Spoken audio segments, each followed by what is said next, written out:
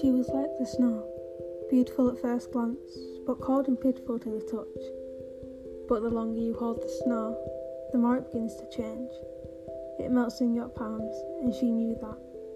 She knew that if she held on to her, her walls would come down, and her merciless facade would disappear. She waited. She waited for her, and sure enough, she melted. And it was all because of her.